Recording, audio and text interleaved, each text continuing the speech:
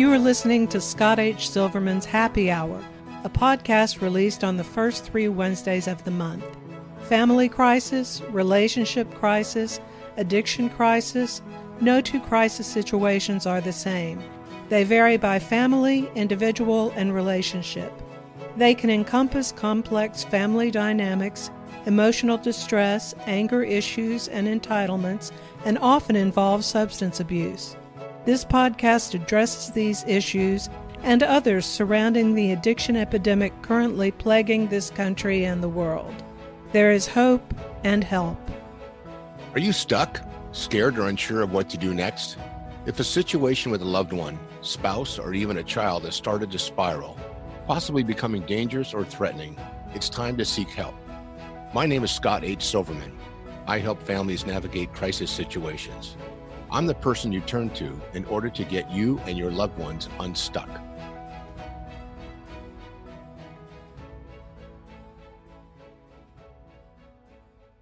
Welcome back to the show. My name is Michael Glenn Moore. I'm Scott's co-host. And today, Scott, what do we have to talk about? Well, today we're going to talk about the different types of addiction, and more importantly, there are a couple of different types, but there are many different types of treatment. And I think that is going to be what we're going to focus on today, because there are a lot of people who ask the question, how do I know if I have an addiction? What do I do if I have an addiction? And, but more importantly, how do I know if I do? What's the big differentiator? So what I'm going to do real quick is I'm going to read SAMHSA, which is the federal guidelines on what addiction means. And so here it is. Addiction is a term that means compulsive physiological need for and use of habit-forming substance like heroin or nicotine, characterized by tolerance and well-defined physiological symptoms upon withdrawal. It also has been used more broadly to refer to compulsive use of a substance known by the user to be, addictive. And that, by the way, that definition can apply to gambling, food, sex, internet, shopping, all kinds of different things. And I think what's important is when people are on that journey to try to determine if their family member really has a problem, there's actually a variety of different ways to go online where somebody can actually Google, how do I know if I have an addiction? And I want to suggest that to the listeners, that if you're not sure or you want to get a more clear picture, there are a myriad of quick quizzes you can take about whether you do have an addiction or not, or maybe just an abuse problem. Because there is a fine line between abuse. There are people who like to party, and I don't think everybody who loves to do things compulsively, obsessively, does have an addiction. And there is a gray area, and I'm not one to judge others, but I think it's important to get an understanding, especially if you're close to somebody who has an active addiction problem, to be able to better understand how to approach. And I've learned a plethora of information, mostly from families who call from the crisis coaching perspective, and they want to know, how do I know if my son really has a problem? How do I know if my daughter is really addicted? How do I know they're not just experimenting? How do I know, if there is a problem, then what do I do? And so that's what we're really going to focus on today, is when you discover a behavior that seems to be, inappropriate or not normal, what do you do about it? So before we go there, let me give my phone number out so you have it in the beginning of our segment. It's 619-993-2738. 619-993-2738. You call me anytime. YourCrisisCoach.com is the website. And I want to be your crisis coach and your family navigator. And anything either Michael and I can do to help you, your loved ones, your coworkers, colleagues, your neighbors, please don't hesitate to let us know. And if you are seeking information and you don't hear it from us and you'd like us to discuss it, let Michael know as well, because we want to bring to the podcast whatever information you want and need that would be helpful. So let's talk about what happens when you discover someone has an issue. First and foremost, I think it's real important is to try not to fix that person yourself. Do not be the one who becomes the lifeguard if you don't have the experience, the skill sets, or the patience or tolerance, because most people tend to have most of the relationship gets deteriorated quickly, or there's a lot of friction in the family, and they've tried to say things like, stop doing that. I remember in my own experience as somebody who drank a lot, I'd hear people say, well, if you didn't pick up a drink, Scott, you wouldn't have a drinking problem. Well, okay, but I did pick up a drink, and the reaction I had, because I have, this pre-wired condition of addiction personally, and according to stats, you've heard us talk about it, about 15% of our country does have a predisposed situation around addiction, just like some people are predisposed to diabetes, cancer, and other diseases. So I really encourage families to think about it, meaning if this person has an illness, what can we do to help them, rather than say, this problem they have is a moral failing and they really just need to stop. Well, the average person who has this issue cannot just stop. That's where the professionals come in. So if you've identified somebody in your family who you believe may have an issue, go online, do some simple research, start to ask some questions, but talk to people who have some experience around it. And my guess would be, if you know more than 5 people, somebody in that circle has had experience with somebody who has an active addiction or has been able to support their loved one who has an addiction and may be able to give you some suggestions and ideas. But again, don't be the lifeguard. Don't be the one who says, I'm going to fix this. And as parents, we always want to fix our children. As parents, we want to be the ones who, take care of them, embrace them, and we want to be the lifeguard. And I remember years ago when I heard a story about how lifeguards, when they first approach a person in the water who's potentially drowning, they have to be very careful, because the person who's drowning is going to potentially lash out and could injure and also bring the other person down with them. So just like that kind of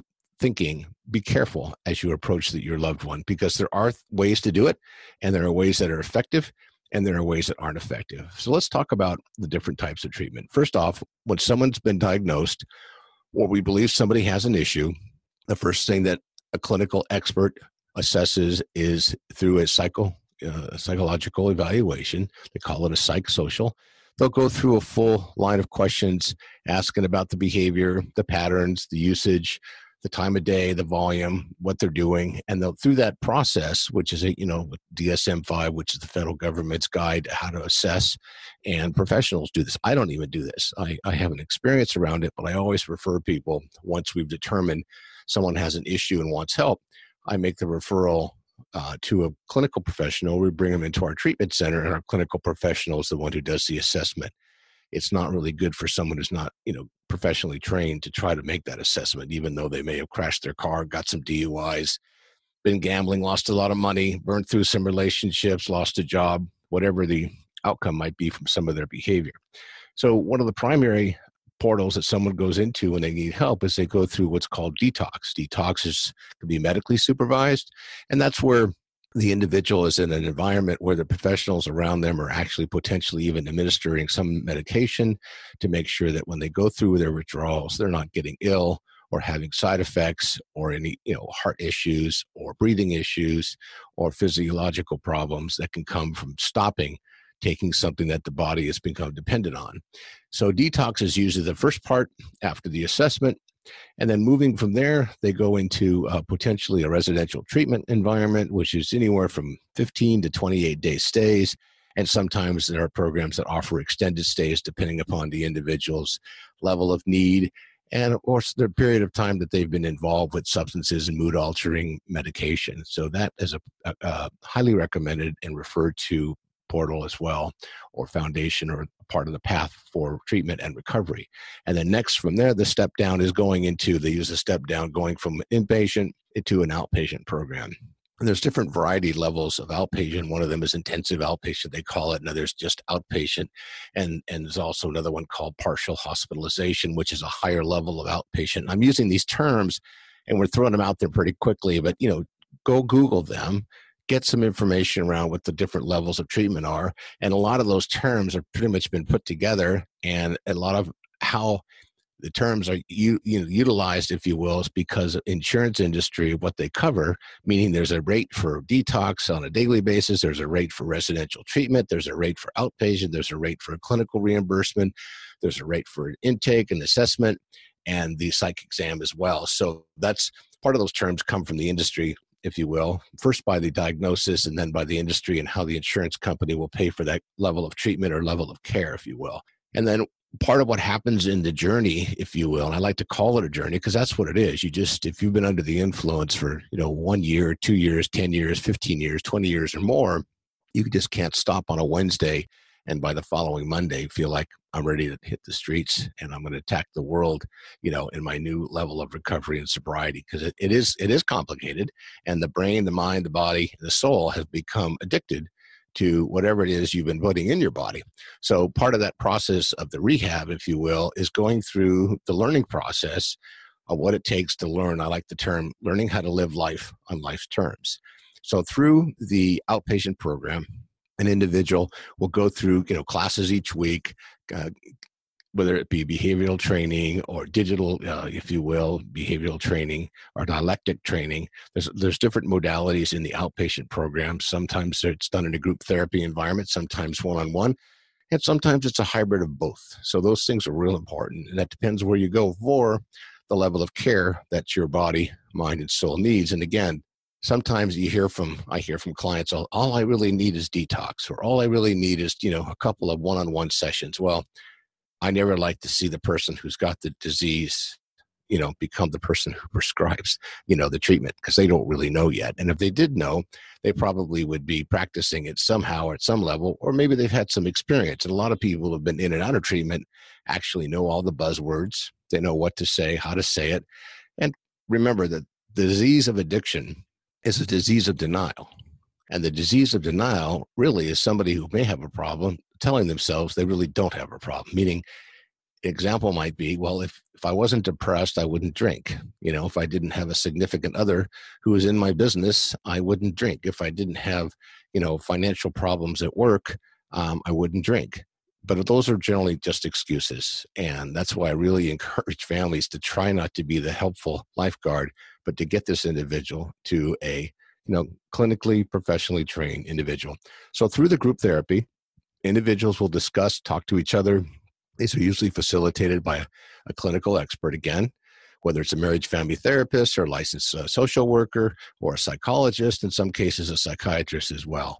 And the counselors, what they do is help guide the group and bring out the things that need to be discussed. And in a group setting, what happens is you get a chance to hear from others who may have similar paths that you've had and similar path that you are on. So you're finding some sort of a connection, what's defined as a social model, meaning you're working together. Kind of like when you're at the gym and you're working out with others, and you're on one of those, arenas where you're moving from equipment to equipment and you're following each other and you're working together and you're giving each other feedback, and you might even have a trainer there.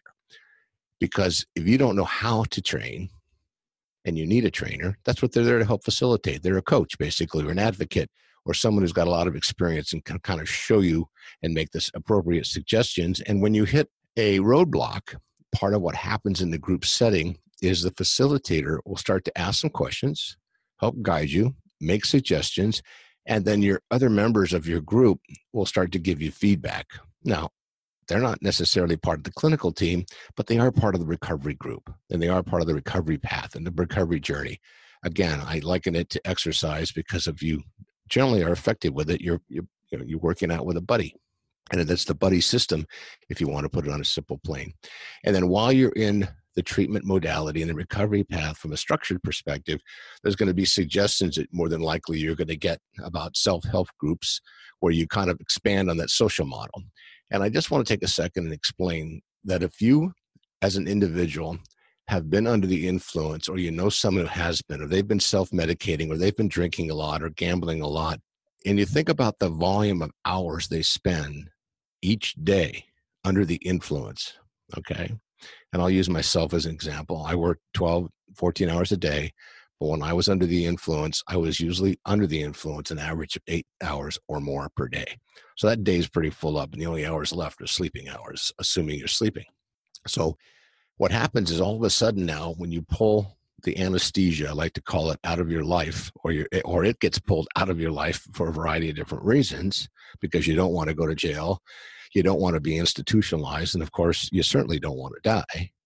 All of a sudden now you have all those hours in your week where you have to start thinking about, what is it I'm going to do to fill that time? How am I going to replace those hours? And more than likely, The average person does not have those skill sets. So that's where the structure of treatment really is helpful to get the tools, participation in the recovery modalities and the path itself, and the recovery groups, the self-help groups, anonymous groups, structured clinical support groups, give you a chance to kind of check in, every other day, a couple of days a week, until you start to build those tools and apply them to everyday life. Because if you're under the influence of 8 hours a day, and that's an extreme case, maybe some people are going, well, I'm more like 15 hours a day. Well, 8 hours a day is 56 hours a week. That's like a full-time job and a half.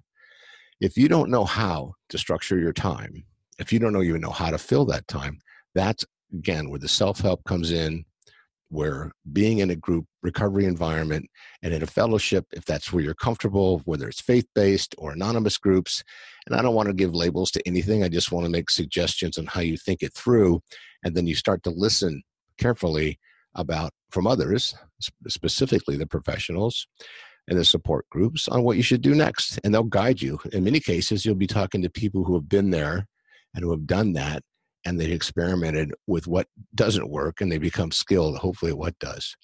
So, and think about this. When we talk about other diseases, we'll use diabetes as an example. Once you get diagnosed, once you get access to treatment, your treatment will go on for the rest of your life. So I think it's important for people to know you just don't stop. There's going to be a rebuilding process. There's going to be an emotional inventing yourself in many ways. And there's the science that actually says that once you start taking in mood-altering substances, you stop growing emotionally. So if you're 17 years old and you start doing drugs, technically you've got the maturation rate of a 17-year-old, even if you're 28, 35, or 40, because your body just doesn't organically move forward when you're in a constant mode of anesthetizing yourself. So staying in treatment is real important, and it's very critical as well. And, I don't think there's a school of thought other than, science shows, and you usually hear me say that a lot. And the reason is there are studies out there, longitudinal studies that show that people that stay engaged in recovery, people who stay involved with groups, people who stay connected to a clinician, a facilitator, an expert, they'll reduce the recidivism rate. Now, here's an interesting, startling statistic that will scare most people. The average person who goes through a 28-day inpatient program and does nothing else, okay, that's in a non-anxious environment. There's no decision anxiety. You're living there 24 hours a day. You've got clinicians on staff. Your vital signs are being checked. You don't have to worry about making decisions because the staff's doing it for you. But when you're done with that, if that's all you do, you have a 95% chance of relapsing if you don't do any continuum of care after a 28-day stay. So I personally really encourage people, talk with your experts, develop a recovery plan, and know that you're going to have to work on it a little bit every day for the rest of your life, but you only have to do it one day at a time. So those are the basics. But I'm going to stop for a second and see, Michael, do you have any other questions with what we've covered so far? Well, I'd like to go back some and maybe go into a little bit more depth about each of the topics. For instance, I'm saying for the purpose of this podcast, we're mainly dealing with alcohol and drug addiction. Now, in detoxification, does that always mean going cold turkey, or is there or are there usually plans for you to wean yourself off of the medication or the alcohol? And is that done in a inpatient, or best done in an inpatient format? Well, that's a good question. And I mentioned earlier, sometimes there's medication assisted treatment where you're actually, given medication while you're going through withdrawals. And the reason for that is individuals who, and we'll use alcohol, for example. If you're drinking alcohol, whether it's wine or hard liquor every day, when you stop, your body's going to go through some major shock. And when it does, the idea is in a detox environment is to be around professionals that are actually, monitoring your vital signs and can give you the appropriate level of support that you might need. Some of it's just sleeping, some may be diet change. In many cases, you might need to take some medication. For example, when I was detoxing off of alcohol and marijuana and cocaine, I was given Valium. And the reason I was given Valium is so my body could go through the medical detox process and not go into shock. And there are ways to do detoxes in an outpatient environment. And a lot of it just depends on what the medical experts have assessed and what the clinical experts have suggested based on what you've disclosed in your intake and assessment process. But all of this is done with experts setting up a recovery plan. It's not something you do yourself. And I've seen people try it all the time and call me, oh, I've gone with 2 or 3 days without drinking. Well, most of us can do that. It's called white knuckling it, if you will, cold turkey. The problem with that is unsupervised, you run the risk potentially of some sort of medical emergency. And if you live alone, or you don't want to make the phone call, or you're unconscious, or you're sleeping, you're going to have some real complications if you don't end up potentially having a heart attack or a brain hemorrhage or some other severe medical condition from stopping taking that medication. My point is that the body's kind of adjusted to having that in there. And when you remove it, there's some things that can happen to your system that are not anticipated or planned. So some people do need a higher level of care. And a lot of it has to do with, are they on prescription medication given to them by a doctor? Have they been mixing alcohol with prescription medication? So again, this is where you really want to talk to medical experts and therapists to find out the best level of care that you can get started with. Meaning it's hard to go online and decide what you need to do based on what you've read.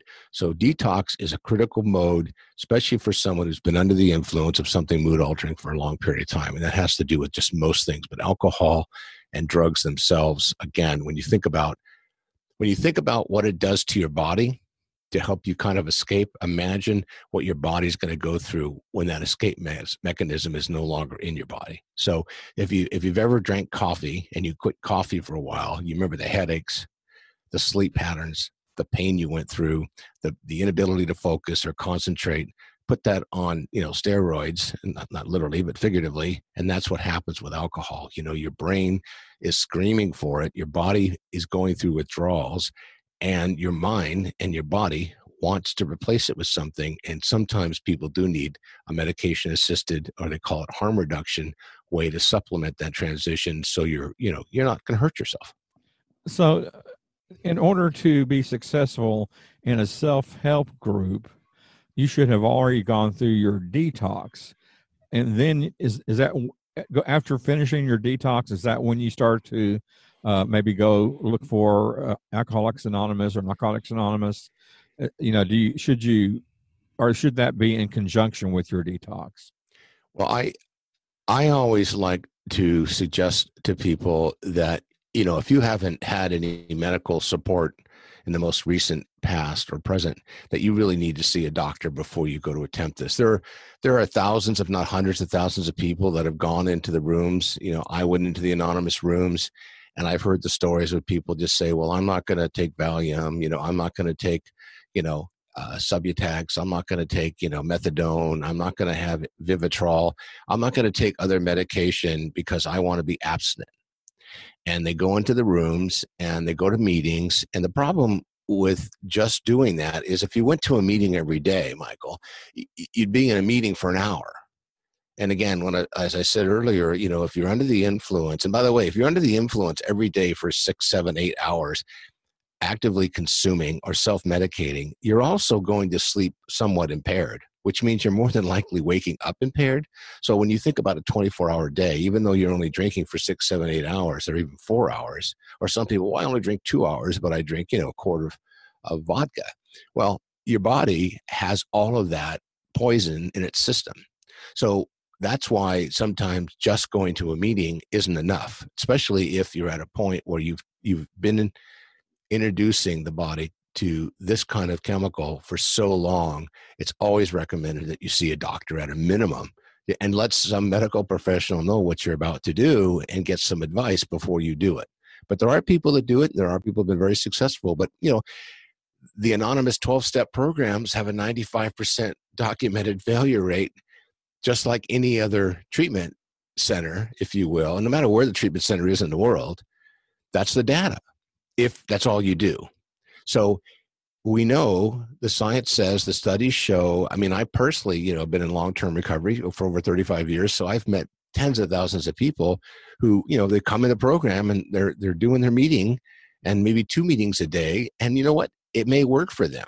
But I would just be very careful about it, because what's happened in the last 15 years or so, people who are in a polydrug situation, meaning they're drinking and they've got prescribed benzos to go to sleep at night, Ambien, to relax, and they're on Adderall because they were a kid that had ADHD. So if you're prescribed Adderall and you're taking benzos at night and you're drinking, and all of a sudden you stop, there are some things that can happen to the body, mind, and soul that no one's going to be able to control. So an hour meeting per day is just not enough for somebody who may be so dependent on their medication that they're going to go through some major withdrawal issues and some potential medical exposure that they're not going to be able to control. I mean, let's use an example, Whitney Houston.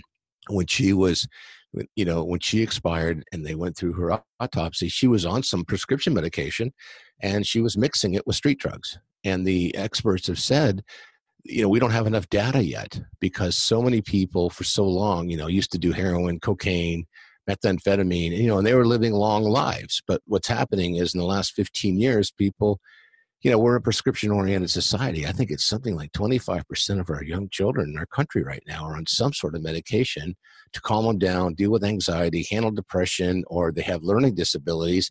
And that's kind of how we've, medically treated them, just through some form of medication to, bring up their awareness, give them more attentive opportunities to draw more information in, and it's worked against them. So my point is, if you're on multiple medications, you shouldn't just try this on your own. In an hour a day just may not be enough. And there's nothing wrong with just checking in with a medical professional just to get an opinion of somebody that you know and you trust.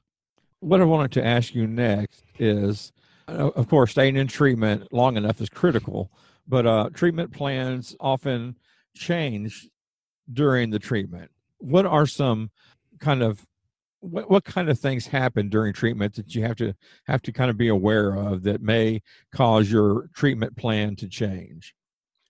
Well, when you first go into treatment, and all of a sudden you're being introduced to a zero consumption, meaning you're no longer bringing anything mood altering in your system, everything's going to change.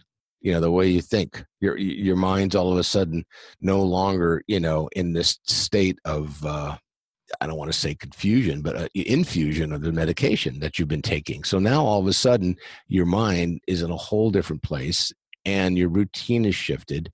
And generally speaking, the first couple of weeks, most people, when they come off of drugs or alcohol, they're kind of in la land. They're kind of like, turned into rubber. They're and not from the standpoint of being flexible, but just, there isn't a whole lot of institutional thinking that goes on the first couple of weeks once you get off of your medication, because your brain is withdrawing, your body is withdrawing, and that's painful.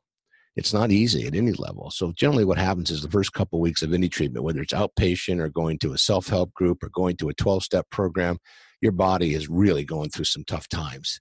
And, there's a lot of studies done around it. And again, go online and look at detox and look about, withdrawals and what that talks about, because it can be very, very dangerous if you do it on your own. So generally speaking, the first couple of weeks are just kind of, getting some sleep, putting some food in the body and getting some rest, catching up. And then, the clinical environment starts to introduce information about, talking about the history of what you're doing. And then, maybe going into week 3 and 4, you're talking about what the plan looks like when you're not on substances, you're not drinking anymore. What do you do with your free time? How do you learn how to live life on life's terms? What does that look like? What's it going to be like after a 12-hour day when you can't, or have made a decision not to have wine or drink vodka? What are you going to replace that with? Will it be meditation? Will it be some quiet time? Will it be journaling? Will it be going to meetings? Will it be going to some faith-based arena and praying, if you will? What do you do at that time? And if you haven't done it before, that's where the treatment side of it really gives you the basic tools. But in true recovery, in my opinion, the recovery path is taking those tools and implementing them into your daily life and then practicing what works best.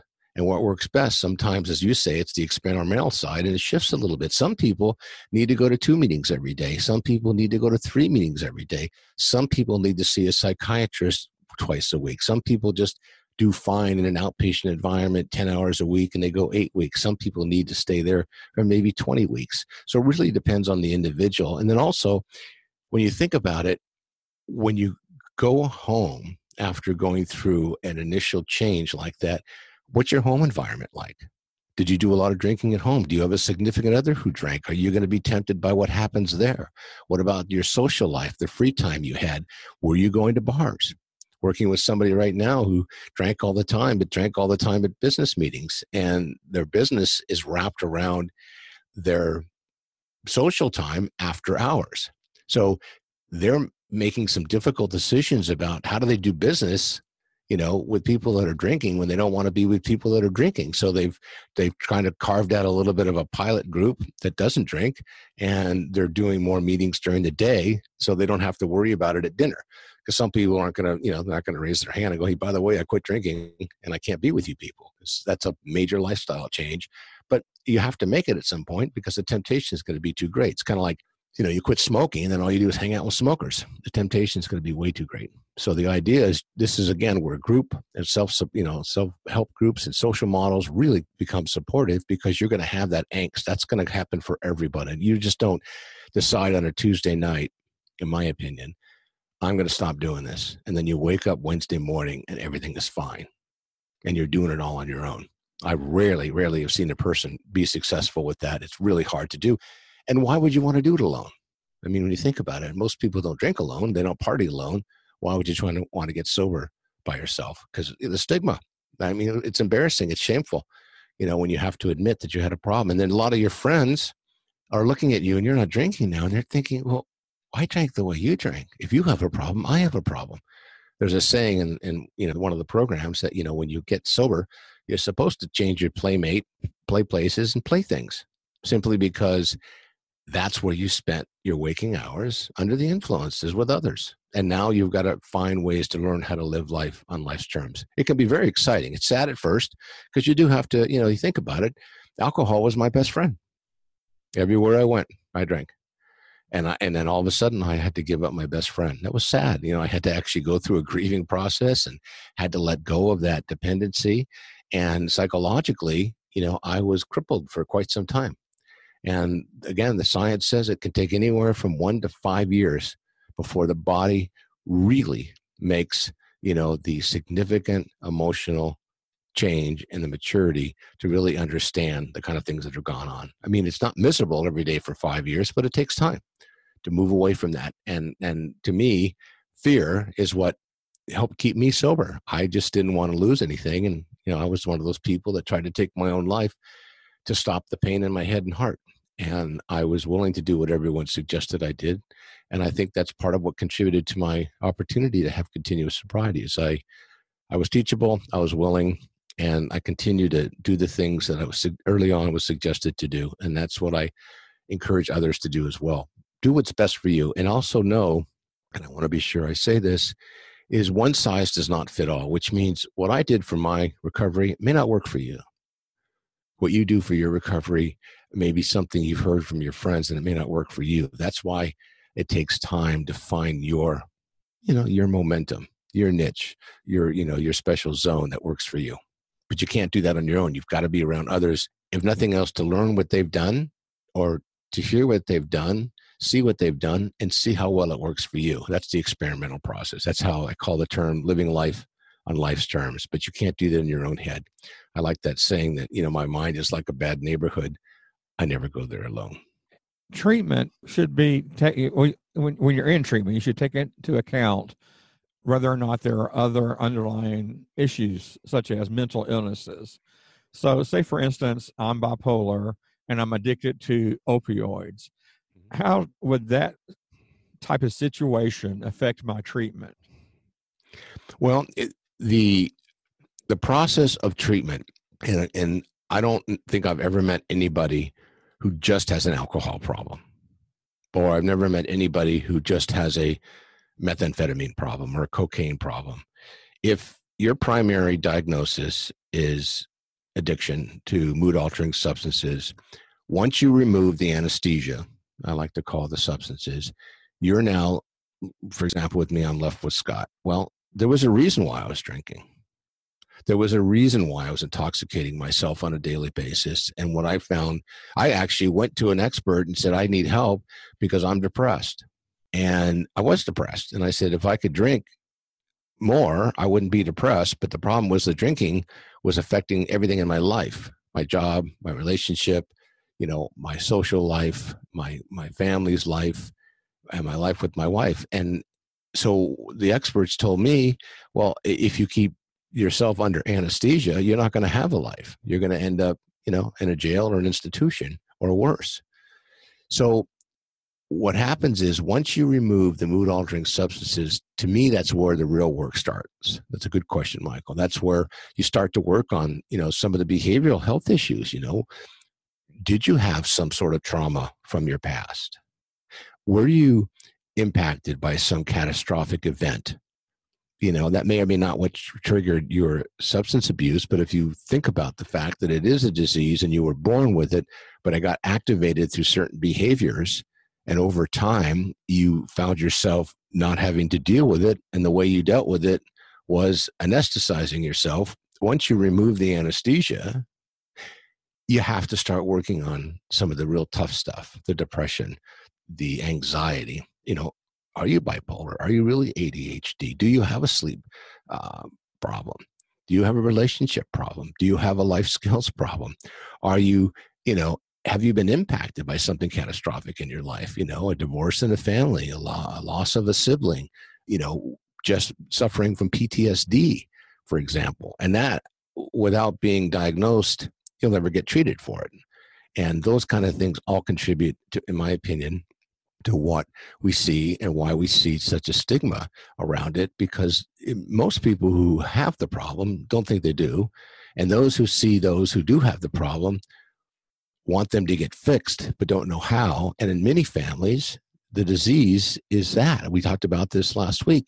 It's a family disease. Everyone's impacted by the addict or the alcoholic. And some people think that the codependent, the family member, the significant other, sometimes is sicker than the addict themselves or the alcoholic, simply because they've hung around and tried to fix it, whether it be ignoring it or trying to fix it. So treating trauma or untreated trauma has to be dealt with, but you can't really do good, solid mental health support work while you're under the influence of something mood altering, because that blocks the ability for, the experts to kind of get in there and help, and for you to be able to focus and process, because again, you can't do it while you're under the influence.